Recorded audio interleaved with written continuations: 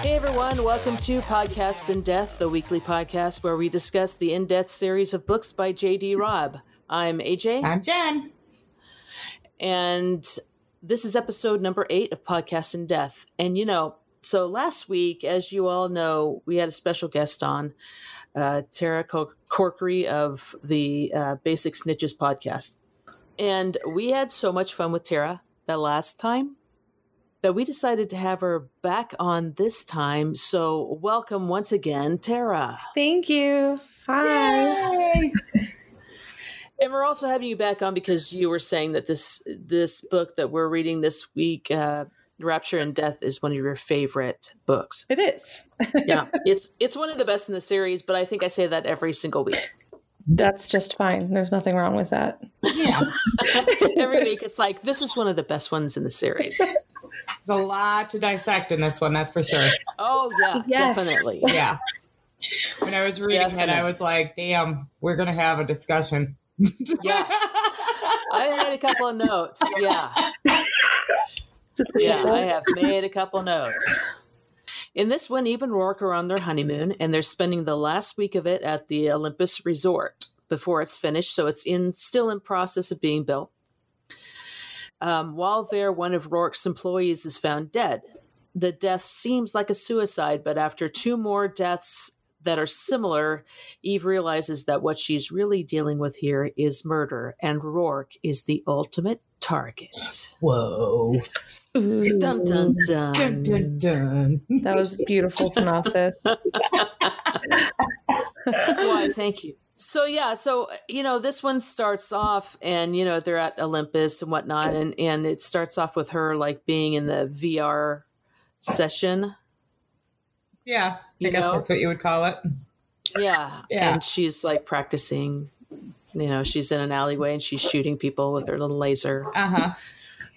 And so this very first scene, something happens that was always a huge debate in the fandom, right? Mm-hmm. Rourke comes in and he's dressed for dinner. He's in a tux and Diamond stud. a diamond stud.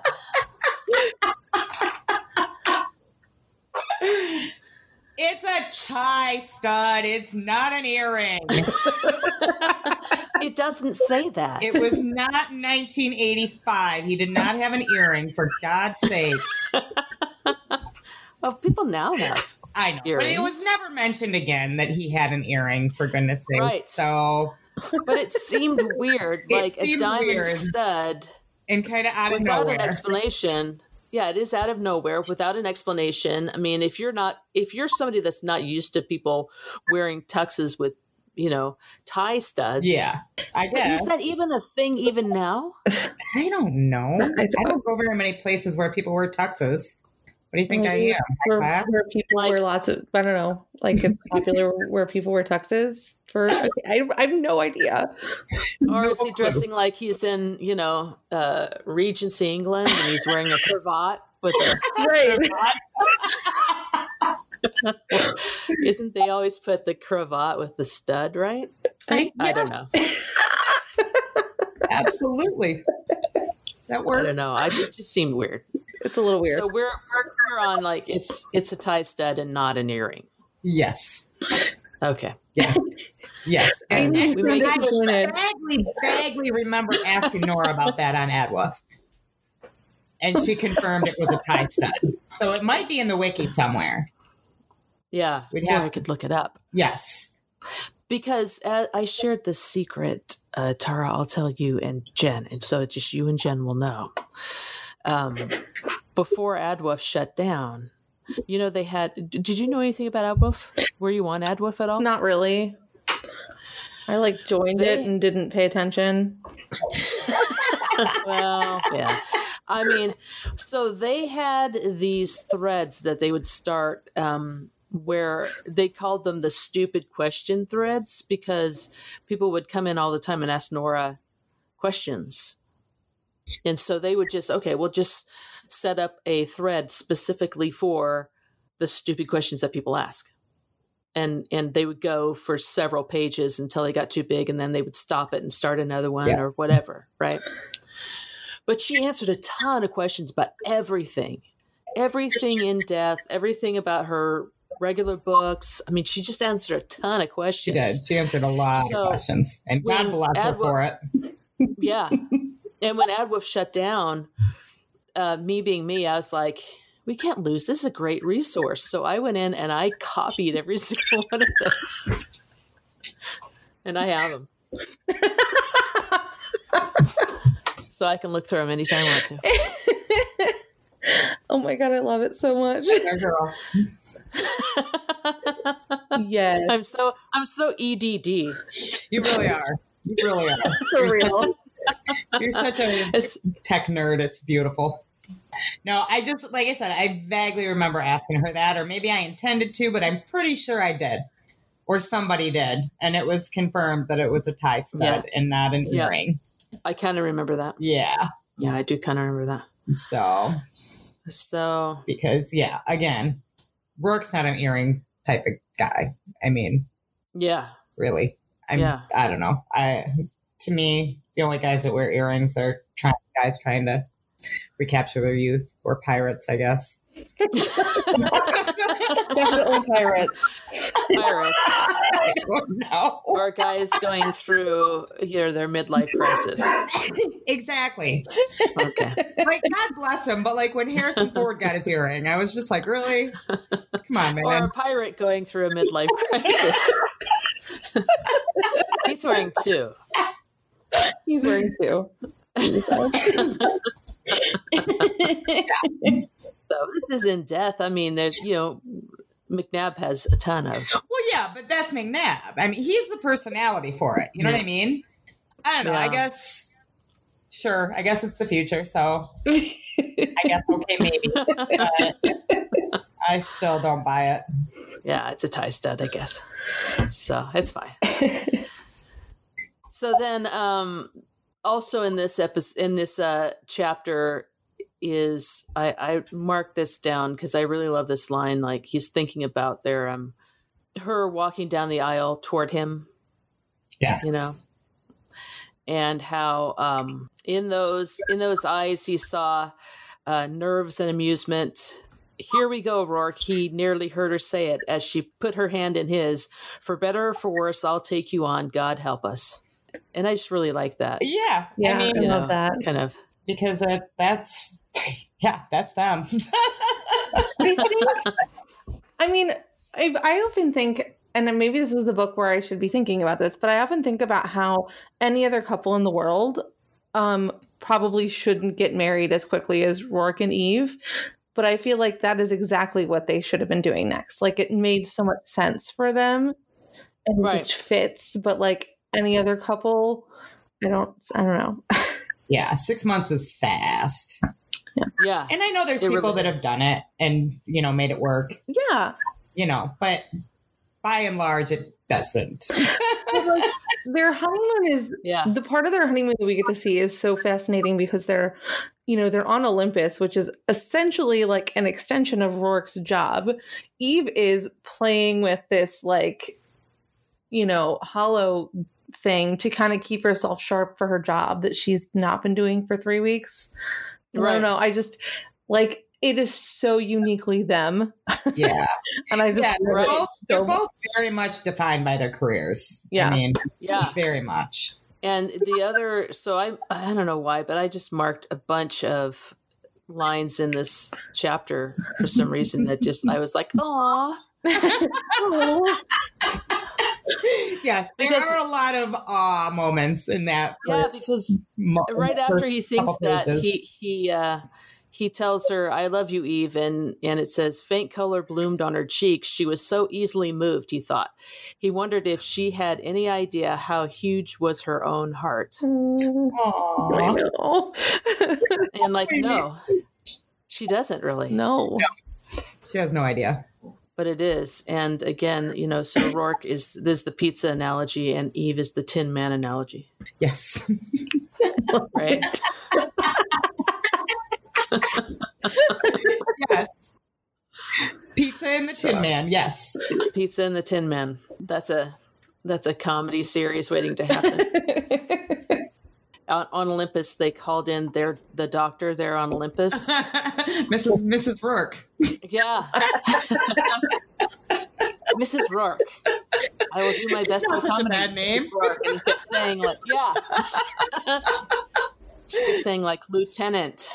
And then at one point he said Lieutenant Rourke. Yes.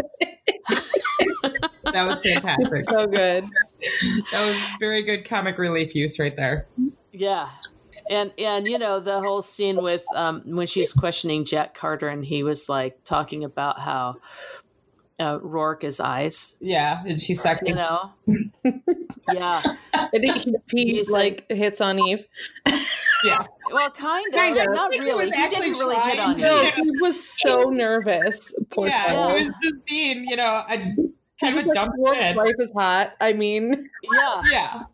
Yeah, well, he's saying like this guy that killed himself wanted to give Rourke a run for his money, and she said, what are you talking about? Basically, Rourke, and he said, you've got to understand Rourke. To a lot of us, well, he's ice, he's solid ice. Rolling in credits, mag clothes, outstanding digs, power plus, sexy new wife. And then that's when he stopped and like, excuse me. But I love how she's like, no problem. Then later on, she's like, well, So great. So great. You are ice. And one of the reasons is because you have a sexy new wife. I love that. It's just such a great book. It really is. So this murder happens and Eve is not buying it, or she is buying it, that this guy self-terminated, but it seems weird to her and she can't put it away really. Right. I think that's how the whole thing starts. I mean, she can't put this thing away because it doesn't seem right to her. And I think that's mostly her instincts, Mm-hmm. Like she doesn't know this kid and his roommate has known him for 5 months. So as much as you can say, oh, he wouldn't be like this. I've always felt that like mostly Eve's instinct is driving her here. You can listen to what's his face says, but I think what is the roommate's name? I feel like too, Jack Carter. Suicide is hard for anybody to understand. Right. And so, when you see it happen, it kind of mind boggles you. And, when that's her job, she's going to be kind of like, okay, this isn't right. So she's be looking at it from that angle. Yeah, because I feel like it's probably at this point she's been to deaths where, oh yeah, it's obviously a suicide. Right, exactly. So she can compare and say like, this doesn't feel right. Her instincts are just telling her, no, this is weird. Yeah. Right. When she gets back on planet, she goes back to work. Her computer monitor says, "Welcome back, Lieutenant Lovejoy, hubba hubba,"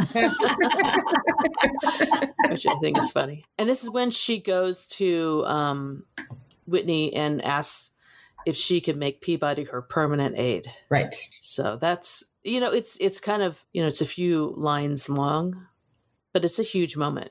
Mm-hmm. In the series. The next person to come up as having self-terminated is a lawyer that she's come up against in court just recently. And again, she's thinking like, this doesn't seem right because she knew this guy and he was self-absorbed and didn't seem like the type that would do this.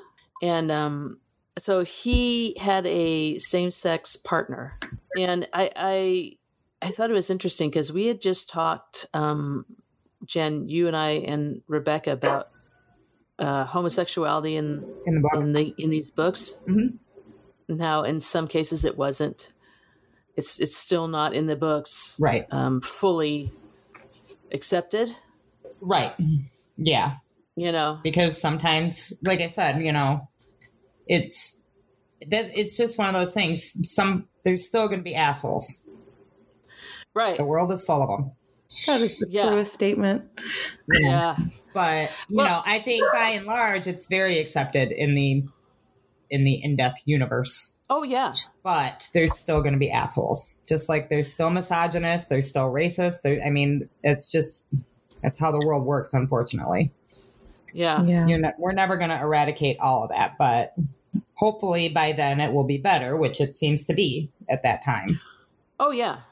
Yeah, definitely. But there's still, like you said, some people. The only reason I bring it up is because at one point, Eve looks into his... his background. So this is Fitzhugh. He looks into his background. Mm-hmm. And I thought it was interesting because this is how Nora puts it. The record showed no marriages, but the same-sex license he shared with Fitzhugh. Mm-hmm. And I thought, why would that be separate? Yeah, right? I don't know, because, I mean, maybe it was just worded weird. Yeah. Because it seems like they've got, marriage is marriage, whether it's, same sex or, mm-hmm. normal marriage. Well, not normal. You know what I mean? Yeah. Male, female. Right. But, then they also have cohabitation licenses where they're not married, but they're living together. So I don't know what the difference is there, if that's more, maybe that's what she meant. Or something. Yeah. Yeah. Yeah. And maybe that's what she meant.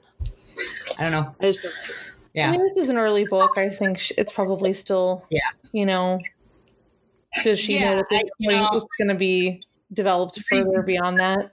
Who knows? Rereading these early books, it's really hitting me how undeveloped, really. I mean, she really was working at developing it, but there's so many things in the early books that get, fleshed out a lot more in the later books. Right. You know what I mean? I mean, it still shows her a little bit ahead of her time. Definitely. But I just think, I don't know, just there's certain things that, like... Well, I should have written it down. There was something that I thought, oh my gosh, I mean, that's so 1998 or whatever it was that this book came out. Yeah. It's like, it was when he was talking about doing online course or doing the, Oh, yeah. I don't think he talked about online even. It was like virtual home study or something or virtual or study. Home learning. Yeah. And, she asked if he'd ever had, contact with any other students, and he was like, well, through email and laser fax and blah. I'm like, and here we are on Zoom doing this podcast, why weren't that's how online classes work nowadays, is you get on your computer and you're chatting with people, and so but it was still pretty forward thinking of her for sure. Met, home study. It kind of just, the way it was worded just kind of made me chuckle. I was kind of like, we're way past that already. Yeah. Right. Yeah. But, and also she mentions, so this is Fitzhugh's partner is Arthur Fox, and says something to Peabody about him having anger management issues according to his background. Yeah. Peabody says to her, well, military family, they tend to be resistant to homosexuality still. I bet they tried to head shrink him into hetero. Which is sad because that does happen. Yeah. It does happen. Even in Eve's world, it's still happening. It's still happening, unfortunately. Gosh, that is one thing I wish was not still happening.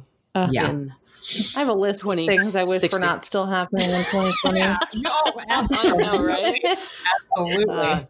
It is so true. So pretty quickly, after this, they meet up with Mavis, and Mavis tells her, this is chapter 6, Mavis mentions Jess Barrow and that she's working with this guy on a new record. And that she wanted Eve to come down to the studio and bring Rourke with her, or she already tagged Rourke. Yeah. So can we just go back a minute to when she first sees Mavis? When she first comes back from the honeymoon and they stop to see Mavis. Right. That is like one of my favorite moments, just because, everybody had been asking her how how the honeymoon was and blah, blah, blah, and this and that. And then Eve thinks to herself at one point, you know, when is somebody going to ask me if I enjoyed being fucked all the way around the world or something like that? Right. And then when she sees Mavis, Mavis actually said that. Did he screw your brains out everywhere? And I thought, you know, only your best friend is going to actually ask that question. So good. I love that moment. So oh, wait. Did we skip through the section about Clevis? Yes. Yeah, we did. Yeah. Sorry. No, I forgot about him. And you know what I like about that scene is it shows her like, you know, here's my typical day at work. Well, yeah, it kind of shows her compassion too, because she knows he's not. Yeah, he's a pervert, but he's not. You know, he's also mentally ill. You can kind of tell by the way she interacts with him. And, you know, she is just trying to help him by bringing him in instead of, you know, treating him terribly. Yeah. So I like that scene too. It was just like a nice, AJ, you said about how like, we kind of see her day to day. This book does so much of that. Like, we see her in court. We see her deal with other frustrating things. We see her rush off to hang out with Mavis. Like, it's very, like, Eve is in every direction in this book. Mm-hmm. Right. Yeah. It's just such a great book. It really is. I'm so sorry I skipped over all that. So many laughs out loud. No, it's fine. I just, like I said, I happened to think of that one moment when you mentioned Mavis. And so that's kind of what threw us back. Right. Yeah. I talked about Clevis, so.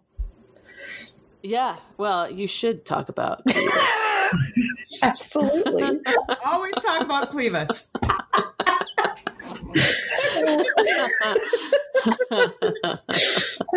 Everybody should talk about Clevis. Definitely. So Eve doesn't want to do it, but she goes to Jess's anyway, just because, you know, she wants to make Mavis happy, which is sweet. It is. It's wonderful. I think Eve is such a good friend to Mavis. She is, book. Because Mavis is enough to drive you batshit. Still don't understand how they can be friends, but hey, they are cool. Yeah. And that's another thing. Yeah. Why? Yeah. You wonder why, how did that happen? Yeah. I know. And I know I'm in the minority. Like I am on a lot of things in this, but I'm not a huge Mavis fan in general. I'm more of a fan of her in the early books. Yeah. But later on she starts she's too much. I wonder if she just really latched on to Eve, and whenever and whatever, like however Eve was doing at that time, she just let it happen. And she, you know, she sees that Mavis is a really good person, and there's some kind of connection there that you just, you know, we don't get to see how it's created, which is unfortunate because we really get to see how it's created with almost every other character in this series. You know, even characters she knew before the series started, like Mira, we get to see them grow. And for sure. Yeah. And like Feeny, we don't, you know, obviously we know they have a history, but we get more time with Feeny than we do with Mavis. So I've always kind of been like, there's something about them together that we don't get to see because Mavis doesn't fit into the story as easily, I guess. Yeah. Right. I don't know. Just her personality makes me crazy. Well, again, I like Mavis. I love Mavis and everything. And like I said, I know I'm in the minority on that, and I totally understand how she can be irritating. There's times I'm just like, oh, just shut up, really? You are so stupid. Like, yeah. But there's also times that I absolutely love her. Like I just the moment I just mentioned. But yeah. There's other times that I'm just like, no, you're too much. Be quiet. Just go away. Get off the page. Move on. I'm done with it. Yeah. So they're at Jess's and they're watching Mavis cut her record and talking to Jess about his system that he's set up there, which is pretty cool. Yeah. You know, and I just love the way that he like took Eve's voice, like recorded Eve's voice without her realizing it, and then he took Mavis singing, and then he switched it to Eve's voice, and she's like, "Oh no!" So, all of our own responses when we hear our recorded voice. Yeah. Oh yeah. Yes. Exactly. Yeah. And I like how Leonardo's there, and he's so proud of her, and you know. Also, Big Mary is hilarious. Big Mary is very funny. Yes. Yeah. Calling Peabody, you're not any bigger than a pea. Yeah. Peabody's reaction is just gold too. She's just like, oh, okay. What did she say about Rourke that I think is pretty golden? What did she say? I don't remember. I remember the solid gold underwear line. Right. Oh yeah.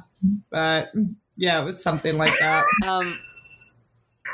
Yeah, and she asks Eve to put in money, and Eve's like, "What for?" You know, but for the food.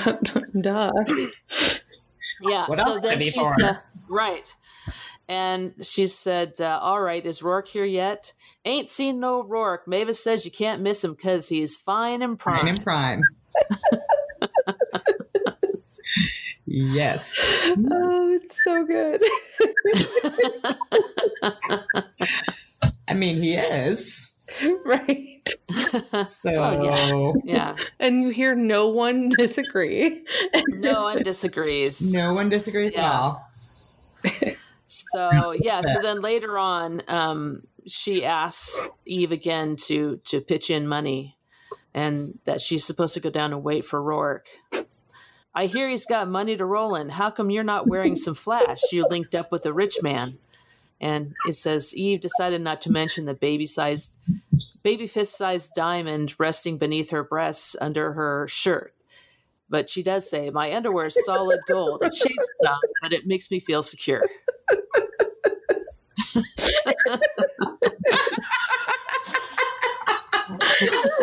This book has so many good banters and exchanges. I cannot even we can't even name them all. There are so many good ones. Yes. Yeah, Nora was on it with this book. She was really on fire. I almost wonder if it because, this was the first book out after the original trilogy.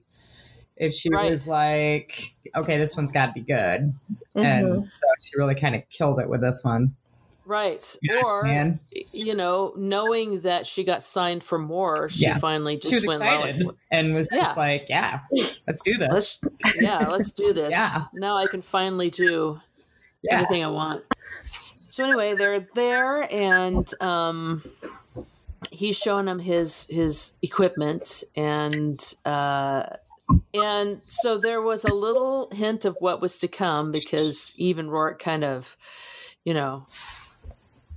got a little bit frisky in the hallway. A little frisky? How do you want to put it? How do you want that's perfectly perfect. Yeah. Am I showing my age by saying that? No, that's great. I love it. How do the kids say it these days? I don't know. You'll have to ask your daughter. Let me text her right now. Yeah. What do they call it these days? We're all too old to know. Right? Yeah. So she does say to Rourke, why don't we figure out how to cut the evening short and go home and fuck like rabbits? Maybe that's what they call it these days.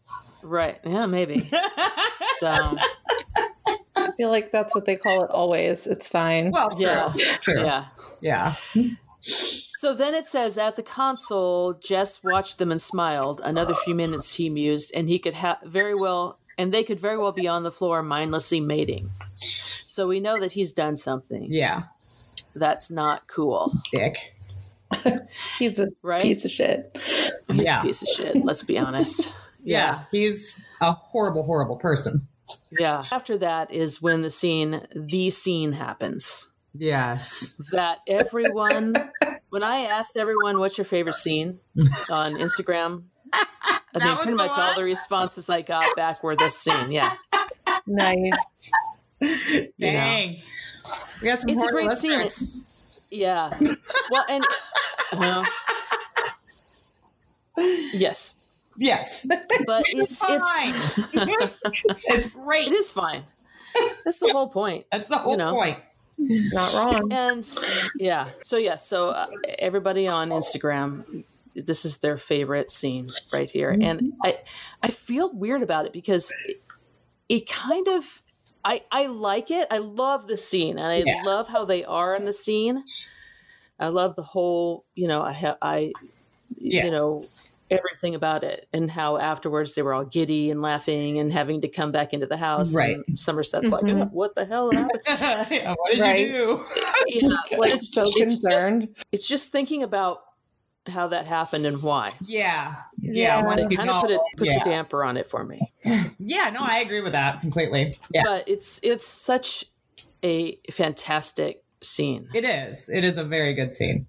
And I feel like I've been talking too much, so you guys need to take over and talk about this scene. Because I love that scene, though. Like what they realize, you know, like they later on, obviously they realize what, you know, how that happened or whatever. But obviously, one of my favorite things about that scene is the next day, when they're leaving, when Eve and Peabody are leaving the house. And she's like, where's my vehicle? Somerset isn't supposed to touch it. And Peabody is so cool. Half it, like diagonal across the driveway with her clothes everywhere. And she's just like, don't say anything.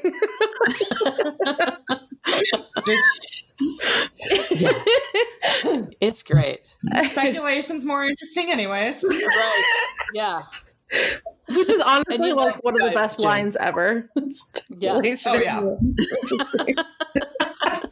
Yes. And poor Eve. I can just imagine how she was feeling. Yeah. But I do feel like, so we were talking earlier about you know, romance novels, and I think one of the reasons why people are like, about romance novels is like the sex. Yeah. But this is a really good example of, in a novel, a sex scene not just being about sex. Yeah. Because it really wasn't. I mean, it did some work in kind of showing you, obviously it wasn't right. Right. And they both kind of knew it, but didn't understand why at the time. But the sex scene is really showing you, you know, this is not them. Yeah. You know, even though they're, you know, having fun with it. Yeah. You know, and they had a great time. It's not them. And that's part of the plot of the book. Right. And if you were somebody that was like, well, you know, I mean, it's a sex scene, so I'm just going to skip over it. I mean, you know, you do kind of miss that it's important. Yeah. It really is. Yeah. And, you know, I'm a person that, confession, after I've read the book the first time, I will kind of glaze through the sex scenes again unless they're this type of thing. And which is perfectly legitimate, and I don't want to say that people shouldn't, you know, if you're uncomfortable with, or you just don't like it, or just think it's boring, just do that. It's fine. I'm just saying that, you know, first time through you should probably read it, but I don't want to make it seem like I'm judging. No. But yeah, I mean, so with this, it's still so great, and it's still so funny. You know, even though it's kind of like, I don't like how it starts out or why it happened. It's just so funny. Like afterwards, you know, she was saying to him, like, you know, look at us. What are we going to tell Somerset? And Rourke says, you know, I'll simply tell him my wife is an animal. I love too where Somerset says, "Was there an accident?" and Rourke says, "No, it was on purpose." It was on purpose. I do love that one. Yeah, that's a good one. Well, yeah. Yeah, it was on purpose. So many good one-liners. There really is. So at some point, Leonardo and Jess come in and they ask, go to Eve and Rourke's, and they ask Eve to ask Rourke if they could have a party for Mavis and premiere her new demo disc. Yes. And Eve says, okay. And Jess gives her a copy of the demo disc. And then again, like a dick, he's thinking like, haha, Yeah. Wonder what kind of dreams it's going to give her. Yeah.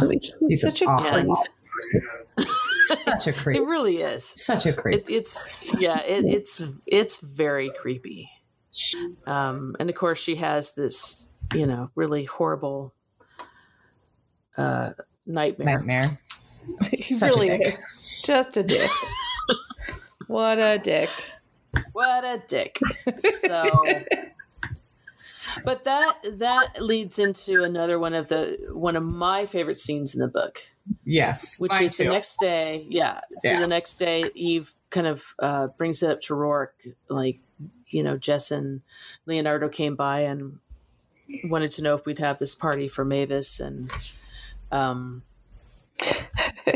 she's like, and he's like, yeah, sure, of course, no problem. And then she's like, oh, okay. So then she's like, oh, wait a minute, there's part 2, and that they want you to sing with Mavis in a costume that Leonardo designed. He's like, so and then Rourke's like, what? No. So funny. It's so great because it shows, Eve kind of like, I mean, because this is really unexpected, I feel like. Yeah. Of Eve. Yeah. Yeah. And, because she's really just putting him on. Oh, totally. I love when she does this kind of stuff, though. Yeah. Yeah. Yeah, we get that side of her that you don't get very often. Right. So, yeah, so she's telling him this, like, they want him to do this, sing with Mavis. And I love the part where, like, he's like, Eve, I'm fond of her. I really am. I just don't think. And then Eve is like, you're so important, so influential, and so gorgeous, and that's when he realizes that she's, been putting him on, and, she starts laughing and, oh, you bought it. You should have seen your face, Yeah, I love it. And she's like, I could have talked you into it. And he's like, I don't think so. But then inside he's thinking, I don't know. Right. He's like, maybe, actually. Yeah, maybe. But the best part of it is that she's laughing, and at a certain point she grabs him and she's like, oh, I love you. And he just like, I know. It's he's a heart. Yeah, it says he went very still as emotion delivered a hard bruising punch to his heart. Yeah. And basically said he she never says it that way. Right. And he needed it. Didn't realize he needed it. But beautiful. There it is. It's beautiful. It is one of the best moments between them, in my opinion. Yeah. So, yes, another great scene. And then, of course, they end up having sex. So, moving on. And then this thing happens. And then sex. Right before that is the scene where we talked about the last time where Peabody calls Eve. She's getting ready for some premiere they have to go to. And sees Rourke and swallows her tongue or whatever, you know. And I really love that, Peabody's kind of like very unapologetic about it. Like, really? Well, what do you do? Yeah. It's Rourke. Your husband's a babe. I can't help myself. Yeah. Well, I mean, you can't blame her. Blame her? No, you cannot. No, you cannot. No. And I don't think Eve does. I think she just thinks it's funny, mostly. Oh, yeah. Yeah. So directly after this is when Eve's on her way to work, and she is called over to the Tatler building because Cerise Devane is out on the ledge and she's about to jump. Naked. Yeah. Right. And Eve climbs out on the ledge, and I was thinking, that is the dumbest thing. I never understood that. Like, it's the dumbest thing I've ever seen. Right? Yeah. Like, I'll just climb out on the ledge. It's fine. Like, why would you do that? That's just dumb. Also, she's like afraid of heights. So, like, what the hell? Yeah. Right. Yeah. Yeah. I have the same feeling about heights, and I would never do that in a million years. Right. I don't care about a cop. I don't think that's in her job description as a police officer. No. Like, no. You must be willing she does go the extra mile. Stupid things like this. Nope. No. Absolutely dumb. Yeah. Yeah. And then try to grab her when she like goes over. Yeah. What are you doing? Not her brightest moment. Not her brightest. Yeah. I mean, kudos to her for trying, but come on. Not very smart. And I thought it was interesting because like Peabody's right there and Eve's still like scared to death on this ledge, and Peabody's trying to talk her in now and says, you need to come in, and Eve says, I hear you, and because I mean, we're still early in the book, and I don't know if this is the first time Peabody gets any kind of signal from Eve that something happened in her past. Yeah. Because Peabody says, you need to come in, or, I need your recorder for a full report. And Eve says, I hear you. And she turned to Peabody and then says to her, the last time I thought about jumping, I was 8. I won't go that way. Yeah. And I don't know. I mean, had Eve said anything like that to Peabody before? I don't think so. I don't think she had. I don't think she has. I don't know that she hasn't like let a thing happen, like herself slip or say something not on purpose in front of Peabody, but I'm pretty sure that this is the first direct thing she says to her. Yeah. Right. And that had to have had Peabody thinking like, yeah, oh my God, why would an 8-year-old think about jumping? Yeah. Like, what was her life like, Yeah. But she didn't. I mean, she just like, it went on, Yeah. But that wasn't the time and the place to go over it. But I feel like this was probably the moment where Peabody started thinking about, maybe what Dallas could have gone through as a kid. Mm-hmm. So then they're thinking like, okay. She's like dropping these hints, not intentionally, obviously, but these are the hints that Peabody's picking up, Right. And at that moment, maybe she was just so like, there was a lot of adrenaline going and all of that. And maybe she just couldn't, didn't have the wherewithal to stop herself from, saying something like that. Yeah.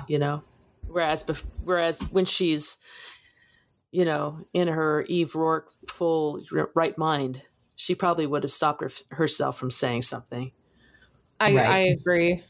I don't think she would have said anything as easily. Yeah, but so they decide to try to figure out what happened, and then they go into Devane's office and see the VR unit, and she remembers seeing a VR unit in on Olympus when Matthias self-terminated, and she saw one in Fitzhugh's apartment.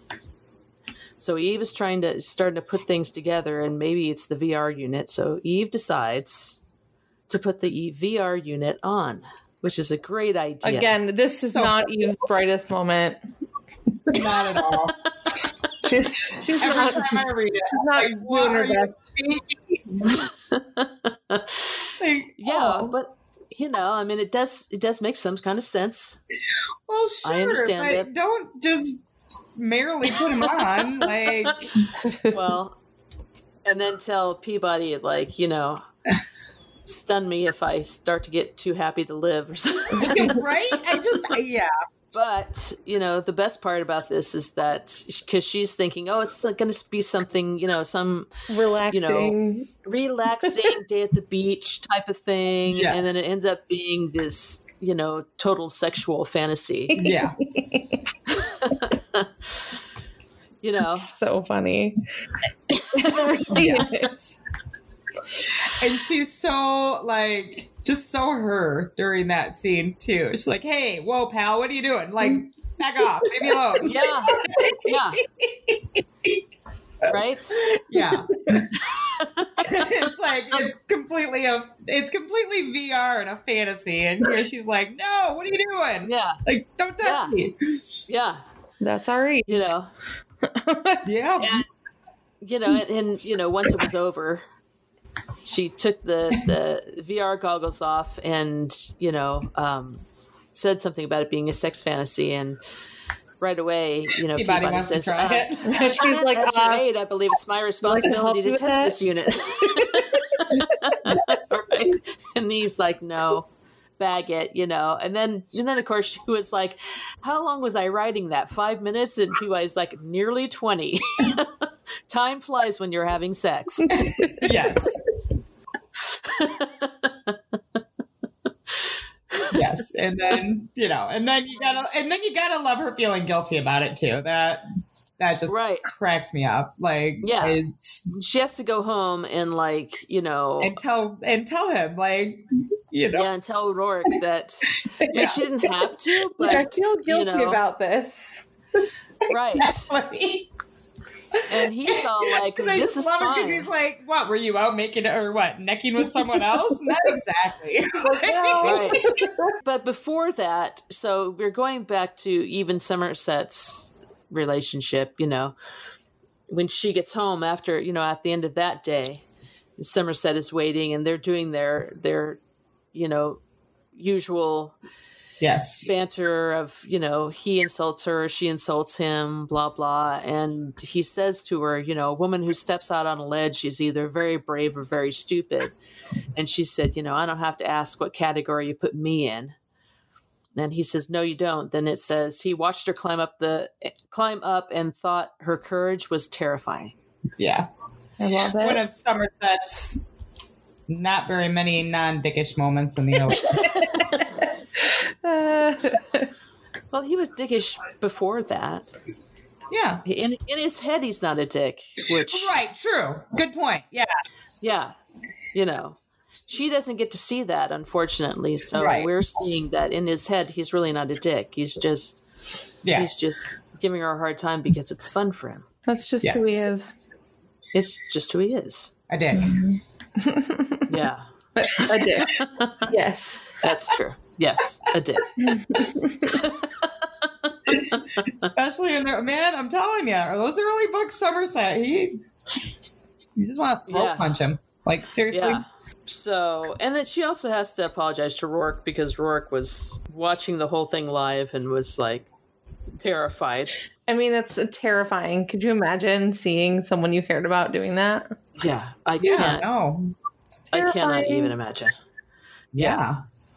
Yeah, I mean, it kind of lightened the mood when, she had to tell him about trying on the VR. And I like, she said, she tried on the VR unit and he's like, you did what? Yes.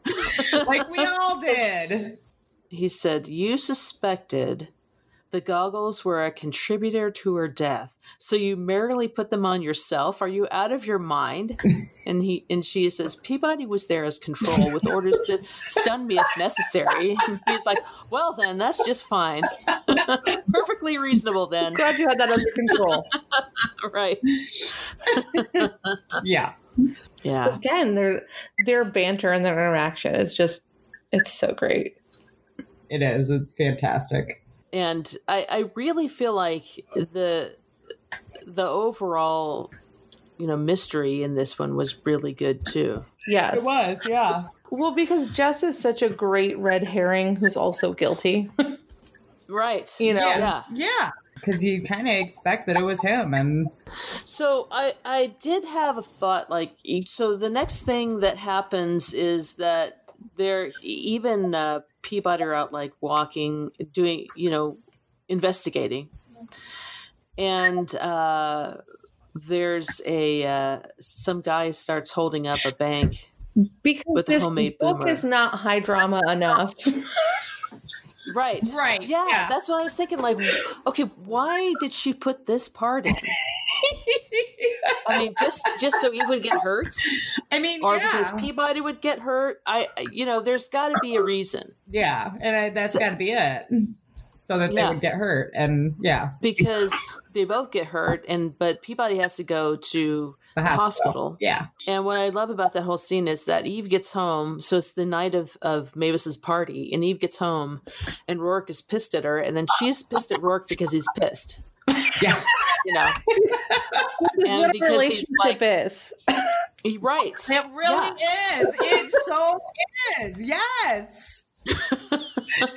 Just pissed because something job related, and then she gets pissed at him for being pissed about it. Yeah. Right. That's their relationship in a nutshell. And most relationships in a nutshell. I mean, exactly. Oh, and here's another great exchange between Eve and Peabody. Right before that happened, all that happened with the boomer and everything. They're walking down the street, and Peabody says, "Autumn's coming." This is such a Peabody. "Autumn's coming," and Eve says, "Huh?"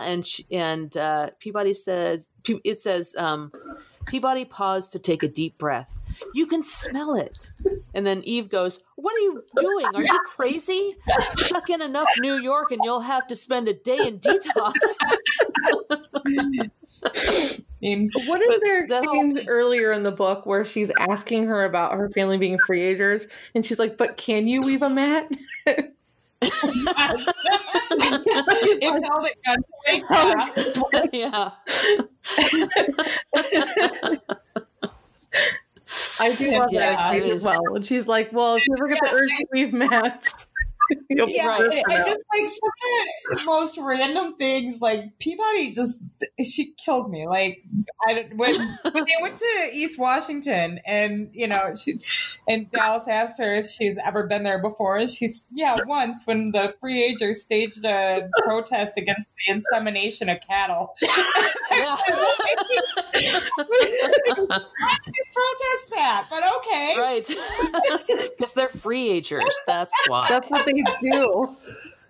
That's what they do. Yeah. They protest weird.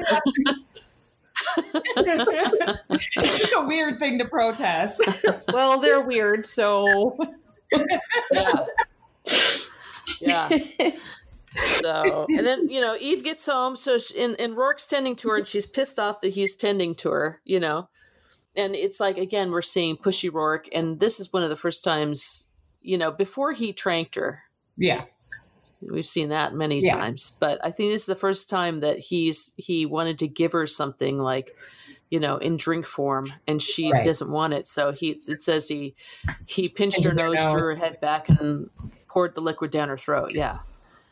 Mm-hmm. And, so she's pissed at him for that. But the reason I bring it up is because later on, when they're at the party, Peabody comes in.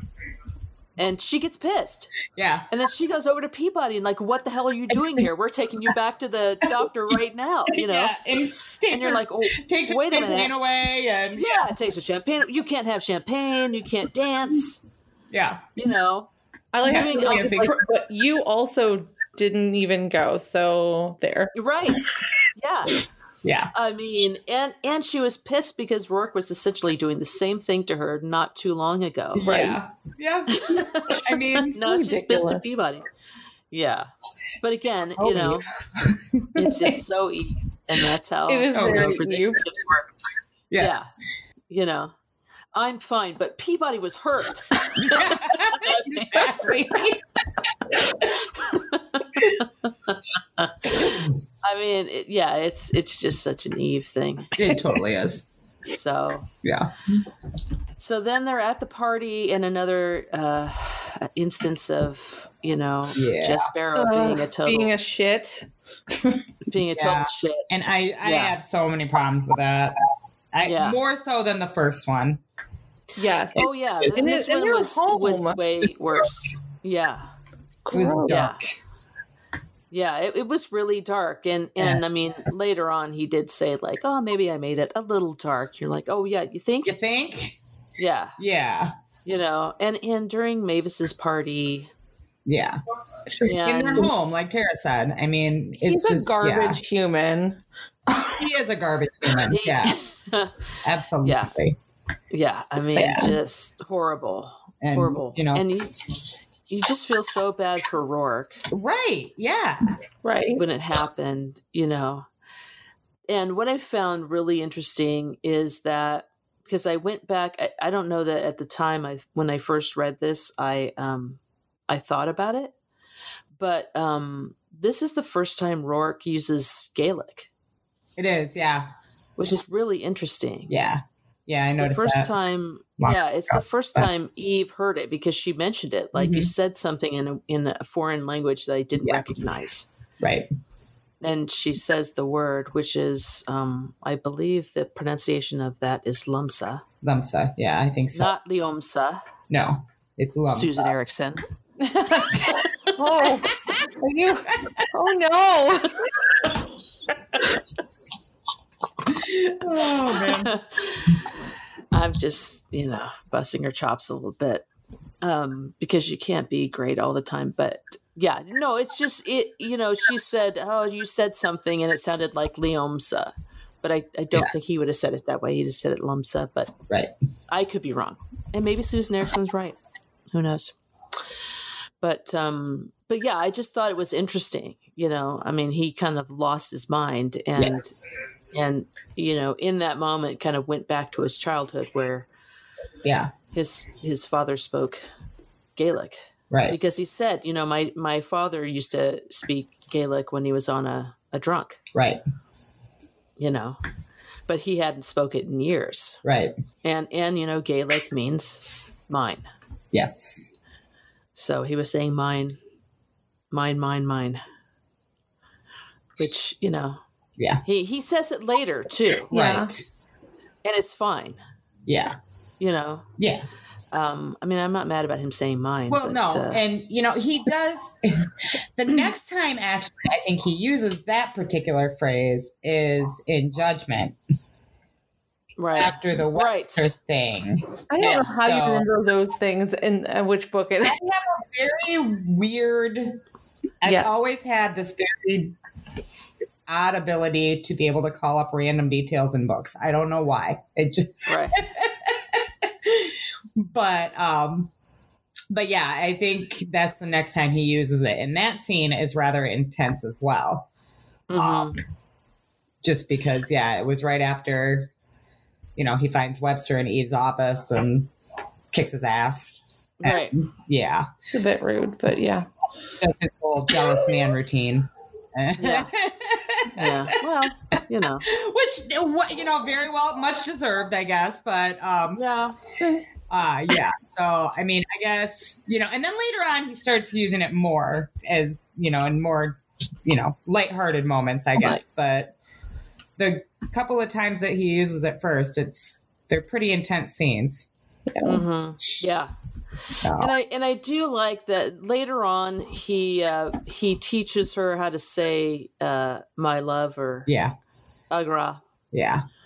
I do love that. Which is kind of a nice balance to that. Yeah. Yeah. I really liked that. And she said to him, like, that I kind of like the sound of it. It's kind of musical. I like the sound of that. Yeah. And he thinks to himself, like, he kind of misses the sound of it himself. And then he starts using that language more. Yeah. But this was the first time he used it, so it was just interesting to me. I never realized that this was the first time. Yeah. Yeah. Yeah. Because I went back and looked. It is. Because it hit me too this time that, I wonder if he's used that before. Because the only reason I thought about it was because she didn't recognize it. Yeah. And I think that if he'd used it before, she would recognize it. Noticed. Yeah, that's understandable. Yeah, so I went back to the other books, and no, he hadn't used Gaelic at all in any of the other books. So yeah, I mean, I do think it is interesting that she chose to do that, Nora. Yeah, have him speak Gaelic while this happened. He was kind of out of himself. Yeah, very interesting. So Jess Sparrow is a dick, and we all know it. And they get out of the closet, and so Eve is going to question him, Jess, because now she's sure that he's the one that's been killing all these people. Right. But Roarke tells her he wants his 5 minutes. Scary Roarke comes out. Right. That's not scary at all. I mean, terrifying. Yeah, I totally understand. Oh yeah. And so does Eve, but yeah, Scary Roarke. And yeah, but Scary Roarke is one of my favorite things, honestly. Yeah. I love it. I mean, because I get to read about it and not experience it. Yes, Scary Roarke is great. Yes. Yeah, I mean, but and that's the whole point. On the receiving end of it, I would love to see it. That'd be really cool. Well, it's the whole point of books like this. Yeah. You get to experience that without, it being, part of your own life. Right. Because again, somebody like that is not good for you. Yeah. Like a pizza. It's not good for you. But you want it anyway. Pizza tonight, so don't care. Okay. So she decides to question.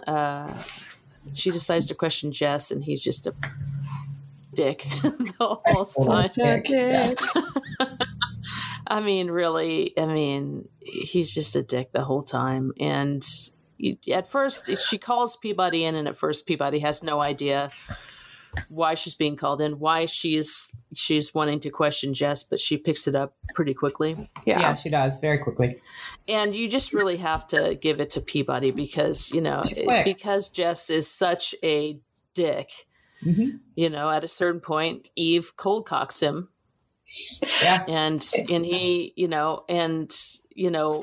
Peabody starts right away, like, let the record show that, the subject, tried to attack. Yeah, and then fell and hit his head. And then she's great. I mean, in this scene, totally. Because even afterwards, she could see Eve was still kind of on the edge, and she was like, it looks like there's a problem with your recorder, and then as she's saying that, she dumps some coffee on the recorder. Right. Brilliant. I think she's so brilliant in this. Yeah. I mean, she's just great, and thank God for Peabody in this scene. For Peabody. But and then Eve realizes that Roarke has been watching the whole thing. Peabody goes out to call the Emmys, and Rourke's been watching the whole thing, and then he's like, I need my 5 minutes. And Eve says, okay. I guess I'm going to do this. I guess I'm going to do that. I mean, this guy's a dick, and maybe he deserves it a little bit. Well, what she thinks is, they were both used, but Roarke was victimized. Right. Yeah.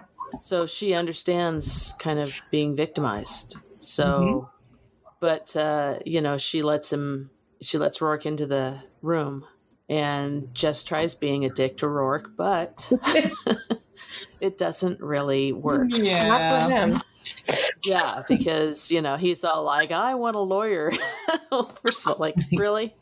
Yeah. Yeah, it says, sweat pooled cold at the base of Jess's spine. He was looking into the face of murder, and he knew it. Yeah. Sure did.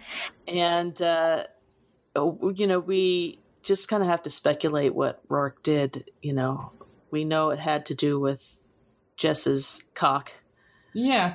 And, but I don't know if that was the only thing. Right. I mean, obviously it wasn't the only thing. Right. He like really. I like to think it was just he threatened him, and you don't think he did anything else besides the cock thing? I don't think so. I think he just threatened him, and that was enough. I mean, don't you think it would be enough for you? Probably. Yeah. Yeah. I'm. Again, Scary Roarke is a force. Yeah. So, I mean, I think, once that happened and, he kind of drops him back and sits down and it's like, all right, well, he says, talk. Well, he says, hell, isn't it, to be led around by the cock? Yeah. And then it says, gave one last jerk of the wrist. And that had to have hurt. Oh, my God. Because, and then it says that Jess fell into the chair and curled up like a shrimp. Exactly.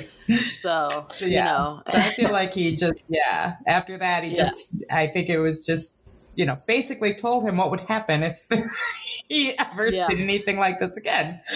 Yeah. Or if he screwed up Eve's case. Right. Yeah. Yeah.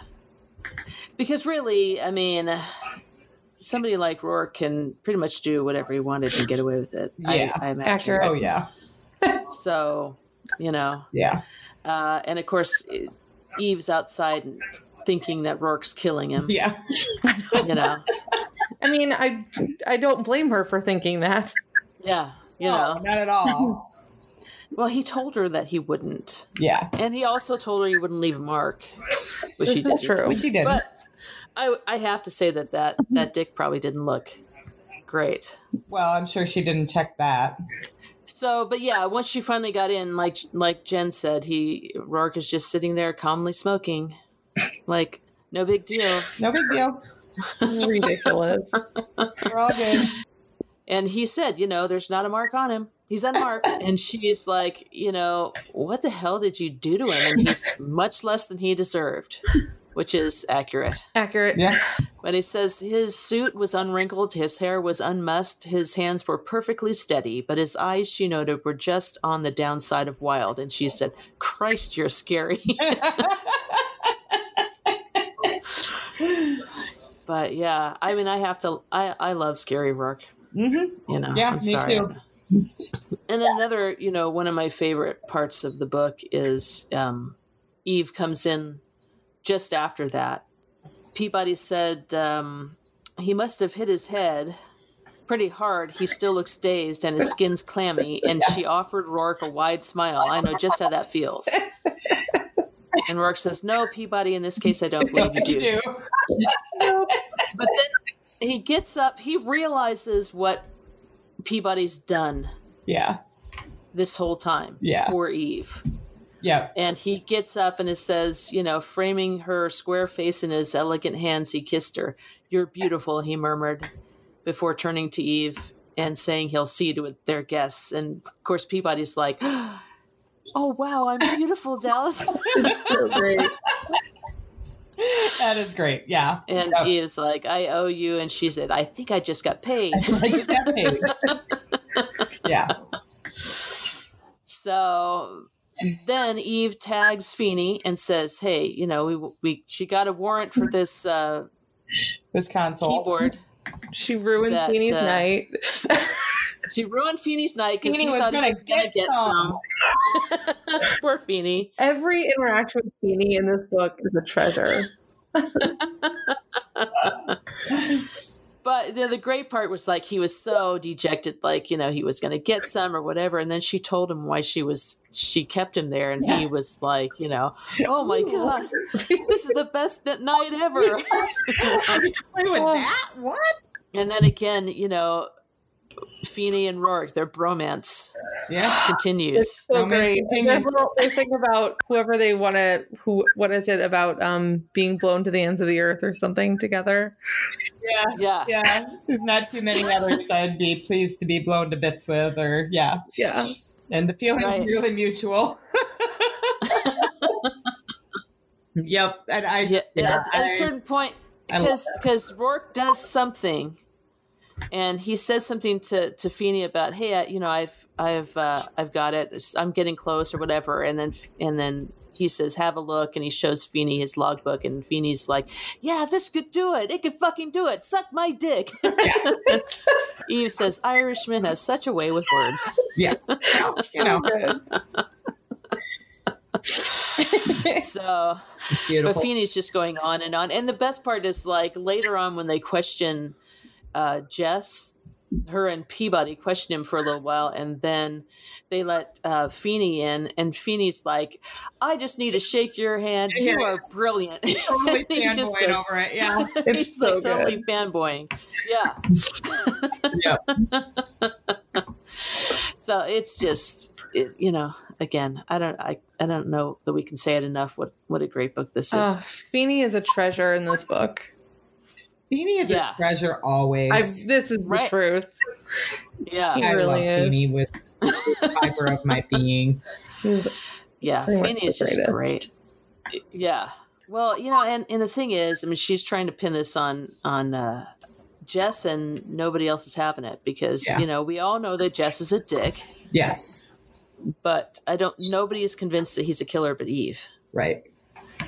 And I think that's on purpose because there's a little kind of byplay between Rena, Rourke's friend. Mm-hmm. Yeah. And who is also kind of, she's not a psychologist, but she's a physiologist. Right. Yeah. And Mira. Right. Going back and forth. Mm-hmm.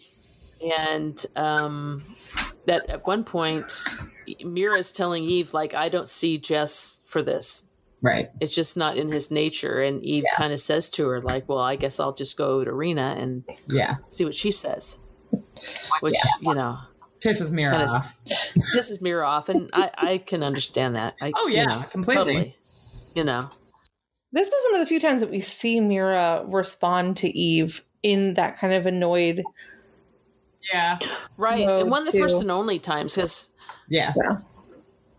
I don't remember her doing that later on in the books. I don't think Eve really ever questions her findings again, does she? No. Not that I can think of. I don't, Yeah.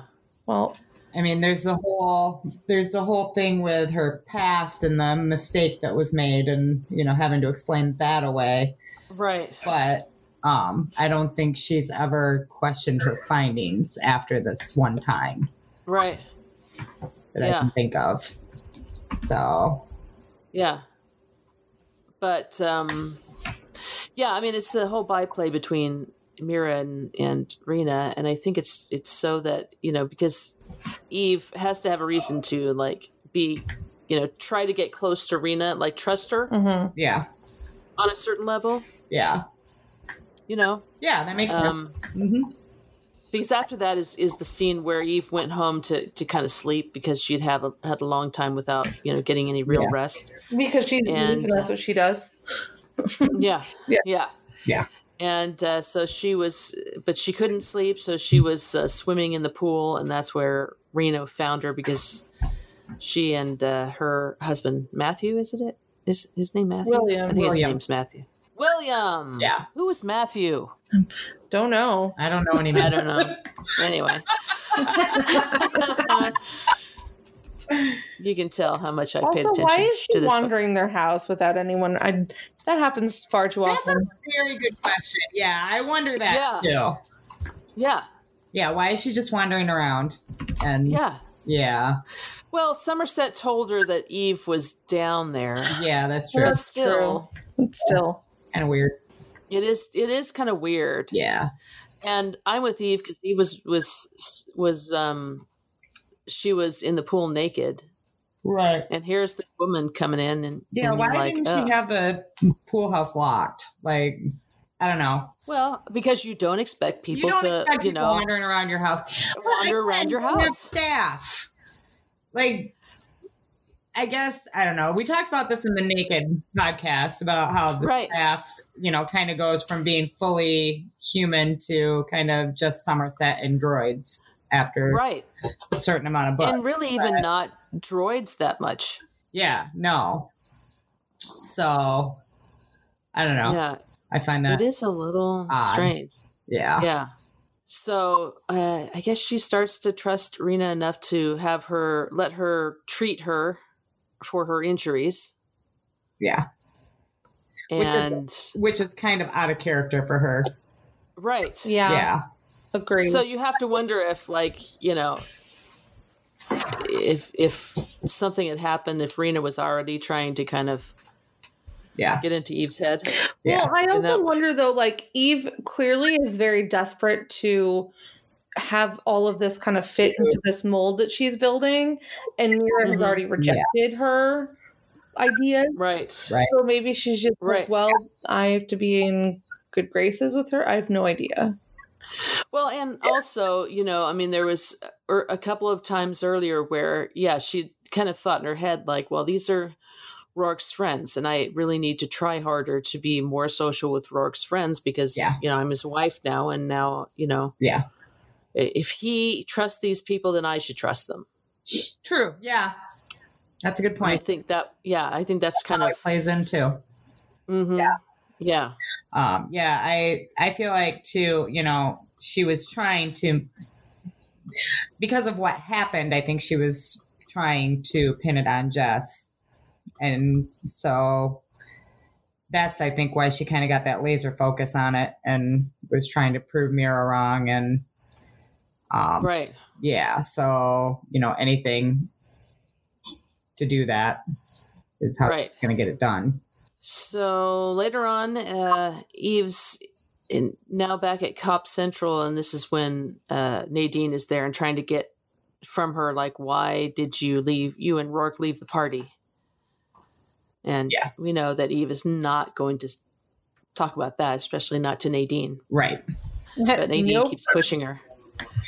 And I just like, you know, Nadine was like, you know, kept pushing her, you know, we want to know what that's about, that you left the party early. And Eve's like, you know, we were running out of shrimp patties. We ran down to the kitchen to make them believes you, Eve. Yeah. It would have been so embarrassing. It would have been so embarrassing. So, but this is when Mavis comes running in and she's crying. And that dick, Jess Barrow, told her that he's in jail because Rourke was jealous of him. Which, right? Yeah. Mavis would have known better. Yeah. I'm sorry. I mean, well, she should know better, but yeah. I get it. I understand why. She should have known better. Well, just saying. And it, you know, I mean, Jess pretty much said at this point he'd already, you know, messed with Mavis's mind. Yeah, true. Yeah, so maybe in other instance, Mavis would have known better, but in this case, you know, she's all Jess Barrow because that's what he planted into her mind. Yeah, that's true. That's the point. You have to feel bad for Mavis because, you know, I mean, no, I do. I do in that scene. I also feel like, you know, you should know Eve better. And you know, Eve even says that. You should know me better than that. Yeah. That I would never do something like that. I would never arrest him because my husband's pissed at him. I mean, come on. That's dumb. That scene turns into one of the most beautiful scenes between them, though. You know, no, it does. And Eve is like so incredibly proud of her, and just I just think it's sweet. So at a certain point, Eve goes to Rourke's office, and she sees that Rena and not Matthew, William. And I don't know why I keep wanting to call him Matthew. That's really funny. That's weird. And she asked Rena if she would consult with her, and she said she would after they have dinner. And so Eve asked Rourke to look into, I think Matthias was the first guy that self-terminated. Yes. So Rourke gets on the unregistered and starts looking into Matthias. But also, Rena leaves with Rourke a brand new version of the Rourke Enterprises VR goggles. Ooh. And that's a big, like, dun, dun, dun. Right. You know, foreshadowing going on right there. So they have dinner, and then Eve decides to go over and have her consult with Rena. And it's then when she sees on Rena's computer that she's been monitoring Rourke's computer. Yes. And for some reason, that tells her, like, oh, wait a minute. She did it. Mm-hmm. It was Rena. They fight, they grapple a little bit, and at a certain point, not Matthew. Not Matthew. Not Matthew. William comes in, and, he gets shot. Poor guy. I feel sorry for him because apparently Rena's been, trying out her mind games on him also. Yep. So, and then something that Rena says basically tells Eve her whole plan, because of course she does. Of course she does. We've talked about this before. They always have to confess. Yeah.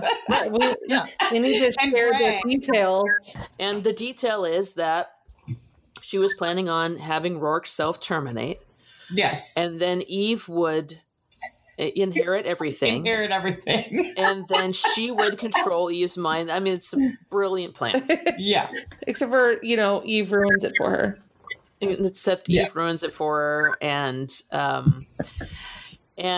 while they're grappling, Eve says something like, I'm going to put you in a cage. And Rena says, oh, no, you're not. And grabs Eve's stunner and kills herself with it. Right. Yeah. Which is,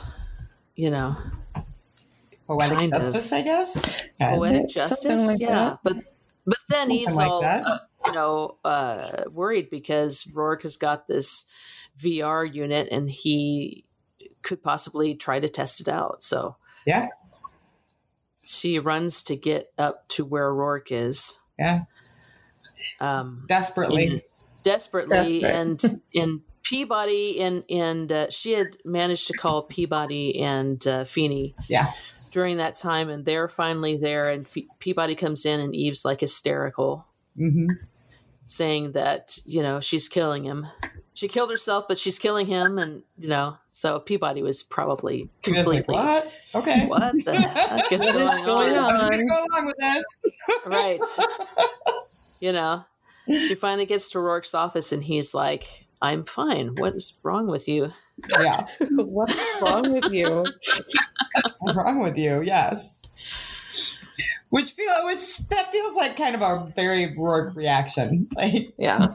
What's right? Like, why are you worried about me? And what's wrong with you? Right. Yeah. Yeah. I mean, because she's like completely hysterical, and his first reaction is to like, what happened to you? Yeah. Take care of her. Like, yeah. No, it's fine. This whole play is just like in this really fraught level of heightened anxiety. I don't know. Yeah. Right. Yeah. So, yeah, I mean, he's fine. She realizes it, but she's still like kind of crying, and he's telling her like, no, everything's fine. And she tells him Rena's whole plan. Rourke asks her like, why did she do it? And Eve said, because she could. That's what she said. She enjoyed the power and the control. And I was very unsatisfied with that. Because she could? I think that a lot of times every time that is the reason why people do anything, I'm disappointed. Like, yeah, I agree with that. She is not the first, or she is the first, but she's not the only bad guy we get that does shit just because they can. Yeah, no, but it's so unsatisfying though when that happens. Yeah, like I want there to be a bigger reason. Yeah, and there's just not. But there's not. But I feel like that's actually very realistic too, because sometimes people do just do shit because they can. Yeah, yeah, and that's why there are sociopaths in the world. Mm-hmm. Yeah, it's true. I mean, and she says to him, and that Rena's plan was to have Rourke self-terminate. And she says, and with you dead, she figured I'd inherit all your goodies. You're not going to do that to me, are you? And he said, what, die? And she says, leave me all this stuff. Leave me all this stuff. Yeah, and then he says he laughed and kissed her. Only you would be annoyed by that. Yeah.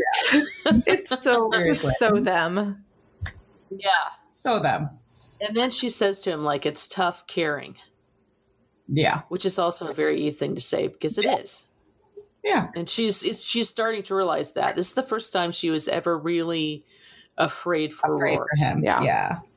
Because prior to this, I mean, she feels like he can handle himself. But this was the first time she was actually frightened for him. And then the whole thing ends with him hauling her up, over his shoulder. He picks her up to take her to the health center. Right. Because she's not going to go on her own. Which, she needs to go. Yeah. I mean, that's not the first time that's happened in these books already. Yeah. But it ends up just perfectly. Again, it's so Eve. He picks her up and, and he tells Peabody, tell those MTs to come armed. She's liable to make a run for it. Make a run for it, yeah. And she says, put me down, you idiot. I'm not going. And then it says she was laughing as the doors closed on them. Yeah. So it was like kind of a, moment at the end. Yeah. So there's a part, I missed this part. Now I want to talk about it. So at the party, and Peabody comes in to the party, and Eve's yelling at her because she's pissed at her, right? And she's telling her, no dancing, no alcohol, blah, blah. She says to Peabody, I hauled you out of that building today, and I can haul you out of here. By the way, Peabody, you could lose a few pounds. And I was like, what? Yeah. What? That's kind of rude. That's a mean thing. That's kind of a rude thing to say. But then, because we keep talking about Peabody's free-ager parents, and the so sweet, the Peabodys, because we meet them later on in the series. Yeah. Such sweet people. Yeah. But then, so Eve says you could lose a few pounds, and Peabody says, so my mother's always telling me. And I went, what? Yikes. Yeah. Yeah. I feel like that was maybe one of the moments that wasn't quite thought through as far as if we're going to bring the Peabodys in later in the series. You know what I'm saying? Because that's so un-Peabody. It's so Mrs. Peabody, I can't remember her first name, but... Yeah. It doesn't what was her first name? I don't remember. Phoebe. Why can't I think of it? Phoebe. Thank you, Tara. Look at you. Yeah. All right. I just saw that and I was like, I don't remember. I mean, I'm sure I remember it, but wait, Mrs. No, I agree. I find that rather mean. Yeah. And I just feel like Eve too. I mean, Eve is underweight. Yeah. And I've always hated that idea of somebody who's not perfect body-wise shaming somebody else for it. I don't know. And I don't think anybody's perfect body-wise. And it just, I don't know. She doesn't do that again, ever, that I can think of. Yeah. Peabody bitches about her own body, which is completely different. Which is the most relatable thing ever, so... Right. Yeah. Yes. Oh, absolutely. Yes. Absolutely. But I don't think Eve ever does that again. No. Yeah. So I can forget for one instance. Yeah. I think there's a few times where, Peabody's, complaining about the size of her ass, and Eve's just like, yeah, whatever, your ass is fine. You're fine. So it's never like she ever thinks it again. So I don't know. Yeah. I guess I can forgive that one instance. I think Eve's definitely in a mood in this book because, Yeah. Yeah. Well, I mean, when you're angry at somebody, you do kind of say things that you don't mean. Yeah. And it's fine, I guess. But yeah, it was kind of rude. It was. I agree. Yeah. It surprised me a little bit. So, okay. So now it's time to kind of wrap up a little bit because it's starting to get late. Jen's like, starting. Starting, it was late, like an hour ago. Yeah, which is fine. So yeah, so our last trivia question, we had an answer to that. So the last trivia question from the last episode was, what was the name of the droid that met Eve and Peabody when they went to Futures Laboratories and Research, a subsidiary of Rourke Industries? And that question was answered by Dover54 on Instagram, and the answer is Anna 6. Anna 6. That was the Anna 6 model. Yay! Nice job, Dover. So the new trivia question is from this book. And we all know that Jess is a dick, right? But Rourke had a different name from him. Rourke said that back in his alley days in Dublin, men like Jess Barrow were called a specific name. What name did Rourke give to Jess? Ooh. From back in his That's a good Dublin one. alley days? So, okay, and the The last time we had an Ask Jen, and you, Jen, didn't have the answer. I didn't. Ooh. I had to look it up the next day because it was pissing me off and I couldn't remember. Right. So the question basically was, it was on the wiki page and it was on the gifts page, and somebody wanted to know when Eve got her new work area. And it was Apprentice in Death. It was Apprentice in Death. Yes. You're absolutely right. I know. I looked it up. So like I said, 2 out of 3 ain't bad. It was bugging me. So yeah. Like I must know. Yeah. Yep. Yeah. And I realized though that part of it was because right there in the span of a couple books, they do both their offices, but then they also do their bedroom.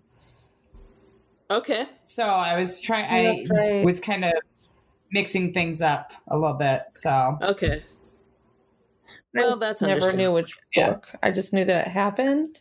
I know that's really helpful. Yeah, that's how I am. I know it happened. Something happened. Something happened, and it was in a book. There were 50 books. Yeah. Come on. Yeah, I just can't. But that's why we have Jen here. That's right.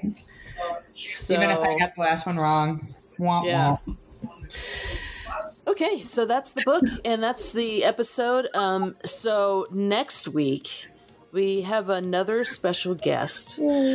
Next week we have Suzanne Winslow, and she's an author of contemporary romance novels.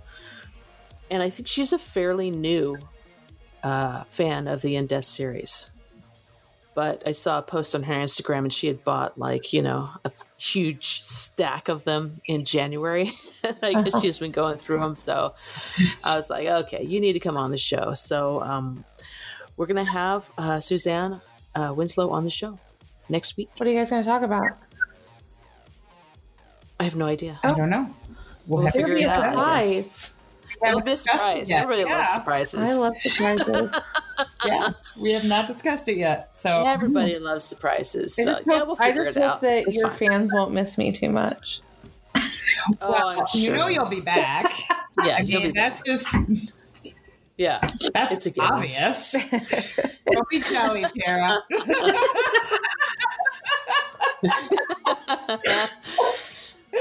So like, you guys special guest. Yeah, right. I know. So everybody needs to contact us and tell us if you missed Tara next week. But also enjoy Suzanne. I'm excited, and I don't know a thing about her, so it's fine. It'll be great. I'm actually reading her newest book right now. Yeah. And it's actually really good. Okay. And I need to buy it so I can read it. Yeah. Yeah. So, again, you guys know how to get in touch with us, Podcast in Death on Instagram and on Twitter, and podcastindeath.com, or you can send us an email at show@podcastindeath, or you can call us on our phone number. It's 2054-RORK, and in numbers that is 205-476-2753. And you can call us and leave a message and let us know how much you miss Tara. That's right. We are going to get so many phone calls. I know, right? Just tell them to listen to Basic Snitches. It's fine. Listen to Basic Snitches. Listen to Basic Snitches. You'll get your fix. Definitely. Yeah. It's fantastic. Like I said, my daughter's also listening. So excited. As am I. Yay. So fun. You guys are so fun to talk to about this. Sorry, this went, I'm sure I'm going to edit it down, but this went way long. 2 hours and 23 minutes by my 2 hours and 23 minutes. This is really going to be edited down. So, good time. It was a good time. But it's always fun. It is fun, and hopefully it'll be a great episode for you guys. Hopefully you guys enjoyed this episode. Let us know. And until then, for Podcast in Death, this is AJ. This is Jen. And it's Tara. Say Tara. Say, this is Tara. Oh, this is Tara. Tara. Sorry. She said I didn't recognize my name because you said it wrong. I've forgiven you. It's fine. Okay. Thanks. So anyway, we'll see you next week, guys. Bye. Bye.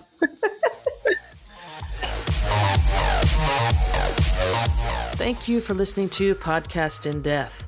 If you enjoyed this podcast, please give us a 5-star review on Apple iTunes or wherever you listen to your podcasts. We would greatly appreciate it. Podcast in Death is hosted by Amy Ryan and Jen Terpstra and is produced by Amy Ryan. The opinions expressed on this show are for entertainment purposes only and do not necessarily reflect the opinions of the In Death fandom at large. Podcast in Death is not in any way affiliated with Nora Roberts, Berkeley, Penguin Publishing Group, or St. Martin's Press. Our theme song is Justice Never Sleeps by Cosmo, and it's available at Shutterstock.com. This podcast and all of our previous podcasts are available at podcastindeath.com. Have something to say? You can email us at show@podcastindeath.com or find us on social media by searching for Podcast in Death on Twitter and Instagram. But no, we don't have a Facebook page. Also, you can call us and leave a message at 205-4-RORK. That's 205-4-RORK. Thanks again for listening. And in the immortal words of Brian Kelly, fucking slunch it to you.